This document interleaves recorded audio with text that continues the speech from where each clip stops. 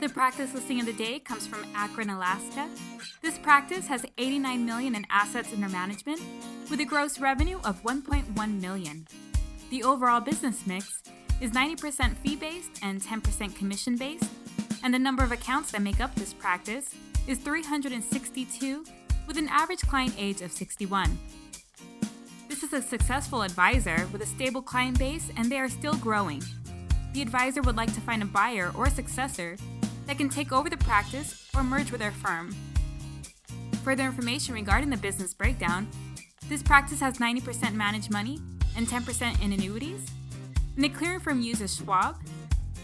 Variable annuities utilized in this practice is AIG, Alliance, Jackson National, Lincoln Financial Distributors, MetLife, Nationwide, Pacific Life, Symetra, and Transamerica. And the insurance business is through American General, Nationwide, Pacific Life, Penn Mutual, Prudential, and Voya. And technology solutions are Albridge, eMoney, Morningstar, and Smarsh, and Redtail as their CRM system. Again, this practice has $89 million in assets under management with a gross revenue of $1.1 million, located in Akron, Alaska.